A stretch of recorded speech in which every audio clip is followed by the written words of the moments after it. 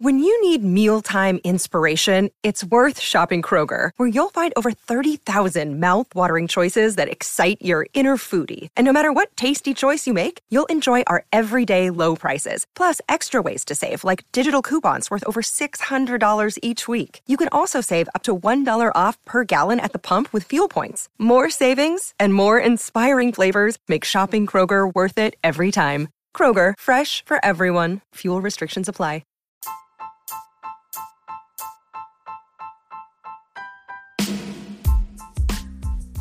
Hey there, welcome to The Tint. I'm your host, Scott Fellman, and it's time for yet another foray into the world of aquariums from a slightly different perspective. You know, gear, specifically filters, keeps a lot of hobbyists and manufacturers quite busy as they kind of wrap their head around which ones are the best to use in, aquariums, specifically botanical method aquariums. I get this question constantly. We've talked about it before, and the reality is that you can use pretty much any type of filter available for aquariums, or even none at all. Well, more specifically, you could actually use the tank itself, essentially the botanical environment, as the biological filter, and I say that in air quotes, and simply use aeration or surface skimming and or circulation pumps to facilitate the gas exchange. This is not revolutionary, of course, but it's an idea that's often overlooked today. We're obsessed with having, big badass filters loaded with media to, polish the water and do what exactly? To fight nature? Because that's what a lot of this stuff actually does when you really think about it. It's to correct, and I say that in quotes, to correct stuff that is out of balance or whatever, right? I mean, we've been told for generations that filters remove solid chemical and biological waste from our aquarium water. I mean, they do, but they don't do it without attention and regular maintenance and, of course, media. And filter media get clogged, chemical media become exhausted, and impellers and intakes need cleaning. And they don't just take out, bad stuff. They remove stuff indiscriminately, and some of which is required to be present in the aquarium in order to have an ecologically functional system. So I can't help but wonder if we've come so under the spell of technology that a good percentage of hobbyists are, 100% convinced that you can't run a successful aquarium without a fairly sophisticated filter or some kind of filter at least. Yeah. Now, I beg to differ, of course. And this sad reality is, though, I think a lot of aquariums simply cannot run their tanks without very capable filtration. It sounds harsh, but if you go on, forums and Facebook groups and based on the random survey of these questions I see on Facebook groups and forums where hobbyists are posting that they're struggling to keep their tanks, clean, and you see these kind of ugly tanks with really cloudy water and whatever, I'd say that we've created a sort of strange dependency on the technology of filters. And it goes hand in hand with a disdain for and a dependency on water exchanges. And the need to heavily siphon out detritus and stuff from our tanks, as we're apparently convinced that any amount of this stuff accumulating in our tanks is a recipe for certain disaster. We've made it a real chore, and we've turned water exchanges into an urgent yet, loathsome process that literally keeps our fish tanks from teetering over the edge toward disaster. As a hobby, I think that we've been so aggressive at keeping our tanks near sterile that the importance of water exchanges has shifted from a means to reintroduce a fresh suite of trace elements and remove a few residual organics into an essential way to remove liquid and solid waste from our tanks. It's like the whole game. So we're so obsessed with sterility, and in doing so, we regularly wipe out the population of beneficial organisms which keep our tanks functioning biologically. Aesthetics first has created this weird dichotomy, in my opinion. Like, people on social media will ooh and ah when pics of beautiful wild aquatic habitats, many of which absolutely look nothing like what we do in aquariums, are shared, and people love that stuff. They'll comment on how amazing nature is, and admire the in the instance of the pictures we quote, we show the leaf litter beds and the tinted water and all that stuff.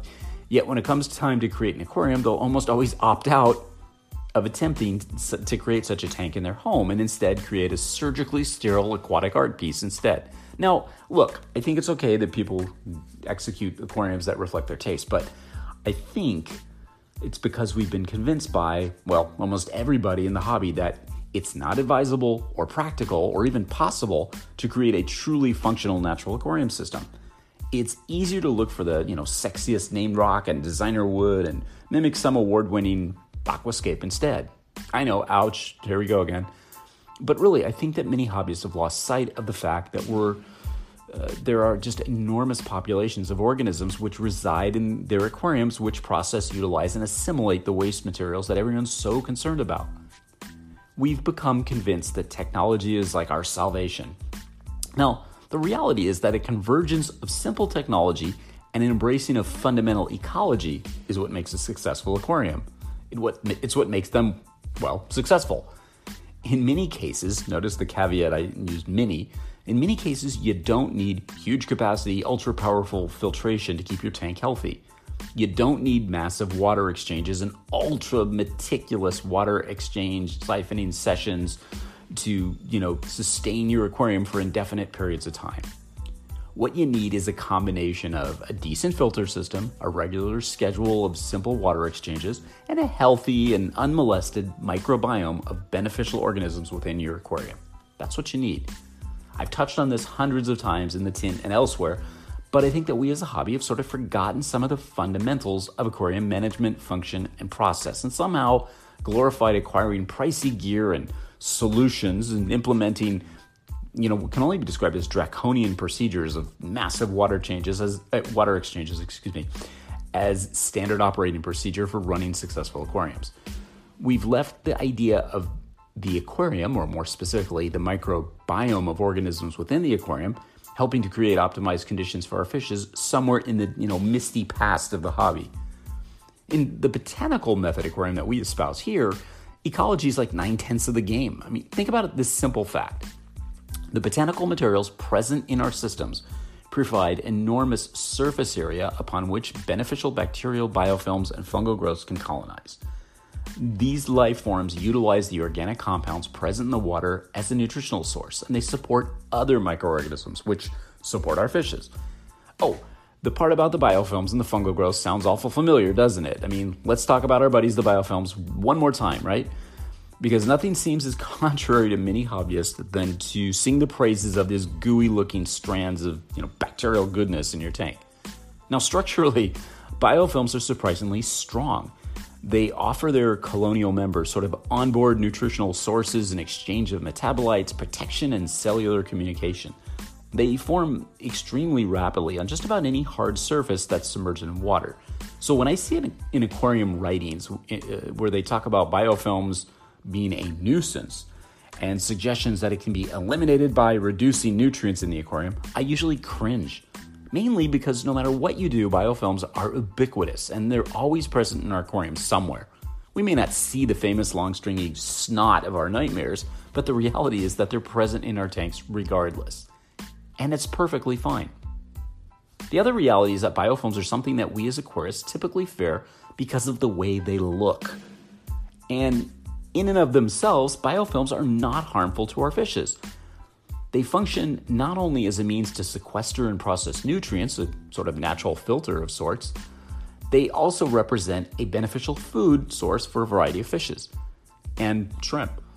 Now look, I can see rare scenarios where massive amounts of biofilms relative to the water volume of the aquarium can consume significant quantities of oxygen and be problematic for fishes which reside in your tank. These big explosions in biofilm growth are usually the result of adding too much botanical material too quickly into the aquarium, and they're exacerbated by insufficient oxygenation and circulation within the aquarium, and you know how that goes. These are very unusual circumstances, resulting from a combination of missteps by the aquarist. Yeah, it's on us. Now, typically, however, biofilms are far more beneficial than they are even remotely detrimental to our aquariums. Yeah, they're really quite useful as a form of biological filtration. Nutrients in the water column, even when in low concentrations, are delivered to the biofilm through the complex system of water channels where they're adsorbed into a biofilm matrix where they become available to the individual cells. Now, some biologists feel that this really efficient method of gathering energy might be a major evolutionary advantage for biofilms, which live in, particularly well in turbulent ecosystems like streams or, for that matter, aquariums, right? With significant flow. where the nutrient concentrations are typically lower and widely dispersed. It's a very efficient mechanism.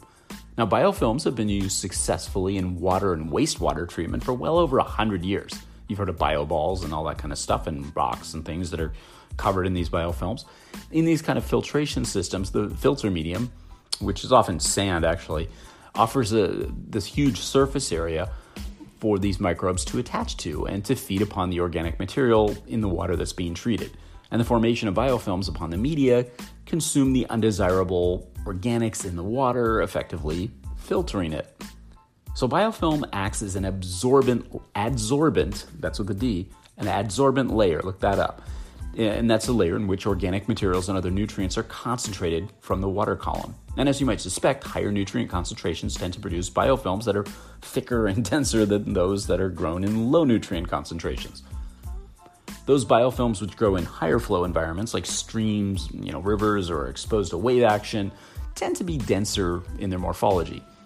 These biofilms tend to form long stringy filaments or streamers which point in the direction of the flow. And these biofilms are characterized, by characteristics known as viscoelasticity. And what that means essentially is that they're flexible and they stretch out, significantly in high flow rate environments, and they contract once again when the velocity of the water flow is reduced. Makes sense?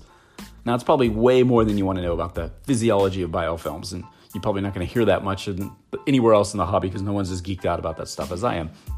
Regardless, though, it's important for us to, as botanical, method aquarists, to at least have a rudimentary understanding of these very maligned, often misunderstood, incredibly useful, and entirely underappreciated life forms.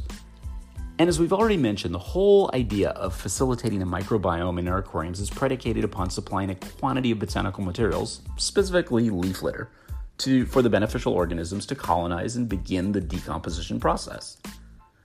An interesting study I found on nutrient sequestration caused by leaf litter yielded a really interesting passage. Let me read it to you. During leaf litter decomposition, microbial biomass and accumulated inorganic materials immobilize and retain nutrients, and therefore both biotic and abiotic drivers may influence detrital nutrient content. The study determined that the leaves, like oak, that's what they studied, particularly in this little stream, they immobilize nitrogen. Generally thinking, it's thought that the leaf litter acts as a kind of a sink for nutrients over time in aquatic ecosystems.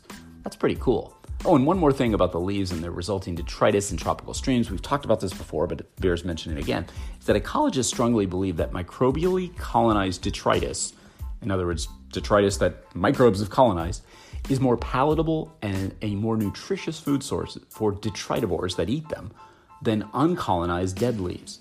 So the microbial growth which occurs in the leaves and their resulting detritus increases the nutritional quality of the detritus because the microbial biomass on the leaves is more digestible than in the leaves themselves, because leaves have lignin and all this other stuff that may not be digestible to most fishes. So, okay, I'm going on and on and on and on about this stuff, but the idea of the aquarium, or more precisely the microbiome of the aquarium, acting as a filter is well worth considering. You could, and I'll say this again, you could successfully run a botanical method aquarium without a filter of any kind other than the materials contained within the tank itself. You could. I mean, this isn't really an earth-shattering concept, right? Every fucking tank in the 19th century and many in the early 20th century ran this way, right? Yeah, now I get it. These were tanks in which were, they were often dominated by aquatic plants, which produced, they processed the nutrients, produced oxygen, blah, blah, blah, via photosynthesis and all that stuff.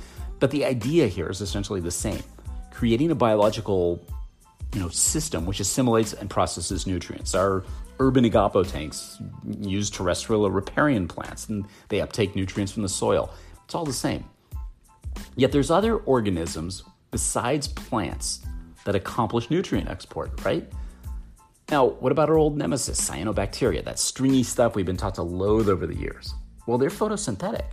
They convert sunlight into energy and produce oxygen as a waste product. Maybe cultivating them in our filterless tanks could be a cool idea, right? I hear you laughing and groaning now. Look, the reality is this. By making the effort to understand and cultivate the life forms that live in the aquatic environment and embracing the work they do, we can have remarkably successful aquariums. When we utilize filters as a means to supplement what nature does, that's when it gets really interesting. It doesn't make you some kind of renegade to take this position. And the reality is that I think the most valuable function of most filters is to create water movement or to facilitate surface agitation. Oh, sure, they can pull out some suspended debris too if that's a real problem for you. Now, don't get me wrong. I love activated carbon out of polyfilter and chemical filtration media. I love efficient filtration systems. I'm a reefer by heart.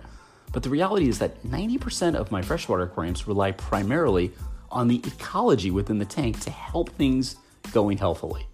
That's the filter system. My sumps and all-in-one tanks usually have no filter media in them. And I don't embrace this whole botanical method of aquarium keeping as a means to preach avoidance of keeping our tanks healthy and attractive or to avoid water exchanges, because that's absolutely wrong. Rather, my obsession is with getting us all to think about nature as a partner to work with as opposed to an adversary to try to keep at bay. Just because some of nature's most important ecological functions may look a bit different than what we want them to doesn't mean that they're somehow bad. That's the one thing I hope that many hobbyists can eventually absorb. It's so vital, and I think it'll create more of a sense of working with our tanks and with natural processes instead of creating a zombie-like adherence to executing, infrequent massive water exchanges and siphoning sessions and a reliance on expensive equipment to convince ourselves that we're doing the ultimate to manage our tanks, efficiently. Look, filters are great tools to use, but we shouldn't rely on them to manage our tanks. Learning about achieving a balance through process and practice and equipment is a simple way to dramatically improve your aquarium hobby experience. If we spend less time shopping for that, perfect filter and more time reading about, say food webs or the dynamics of nutrient processing in aquatic ecosystems, I think the net result would be more happy hobbyists doing cooler and more progressive stuff. I really do. Siphoning out, scrubbing, and polishing away these misunderstood natural byproducts is often so counterproductive. We spent decades fighting nature and probably not even realizing it. It's time to really understand her and make nice. Hug it out with Mother Nature. Stop the fight.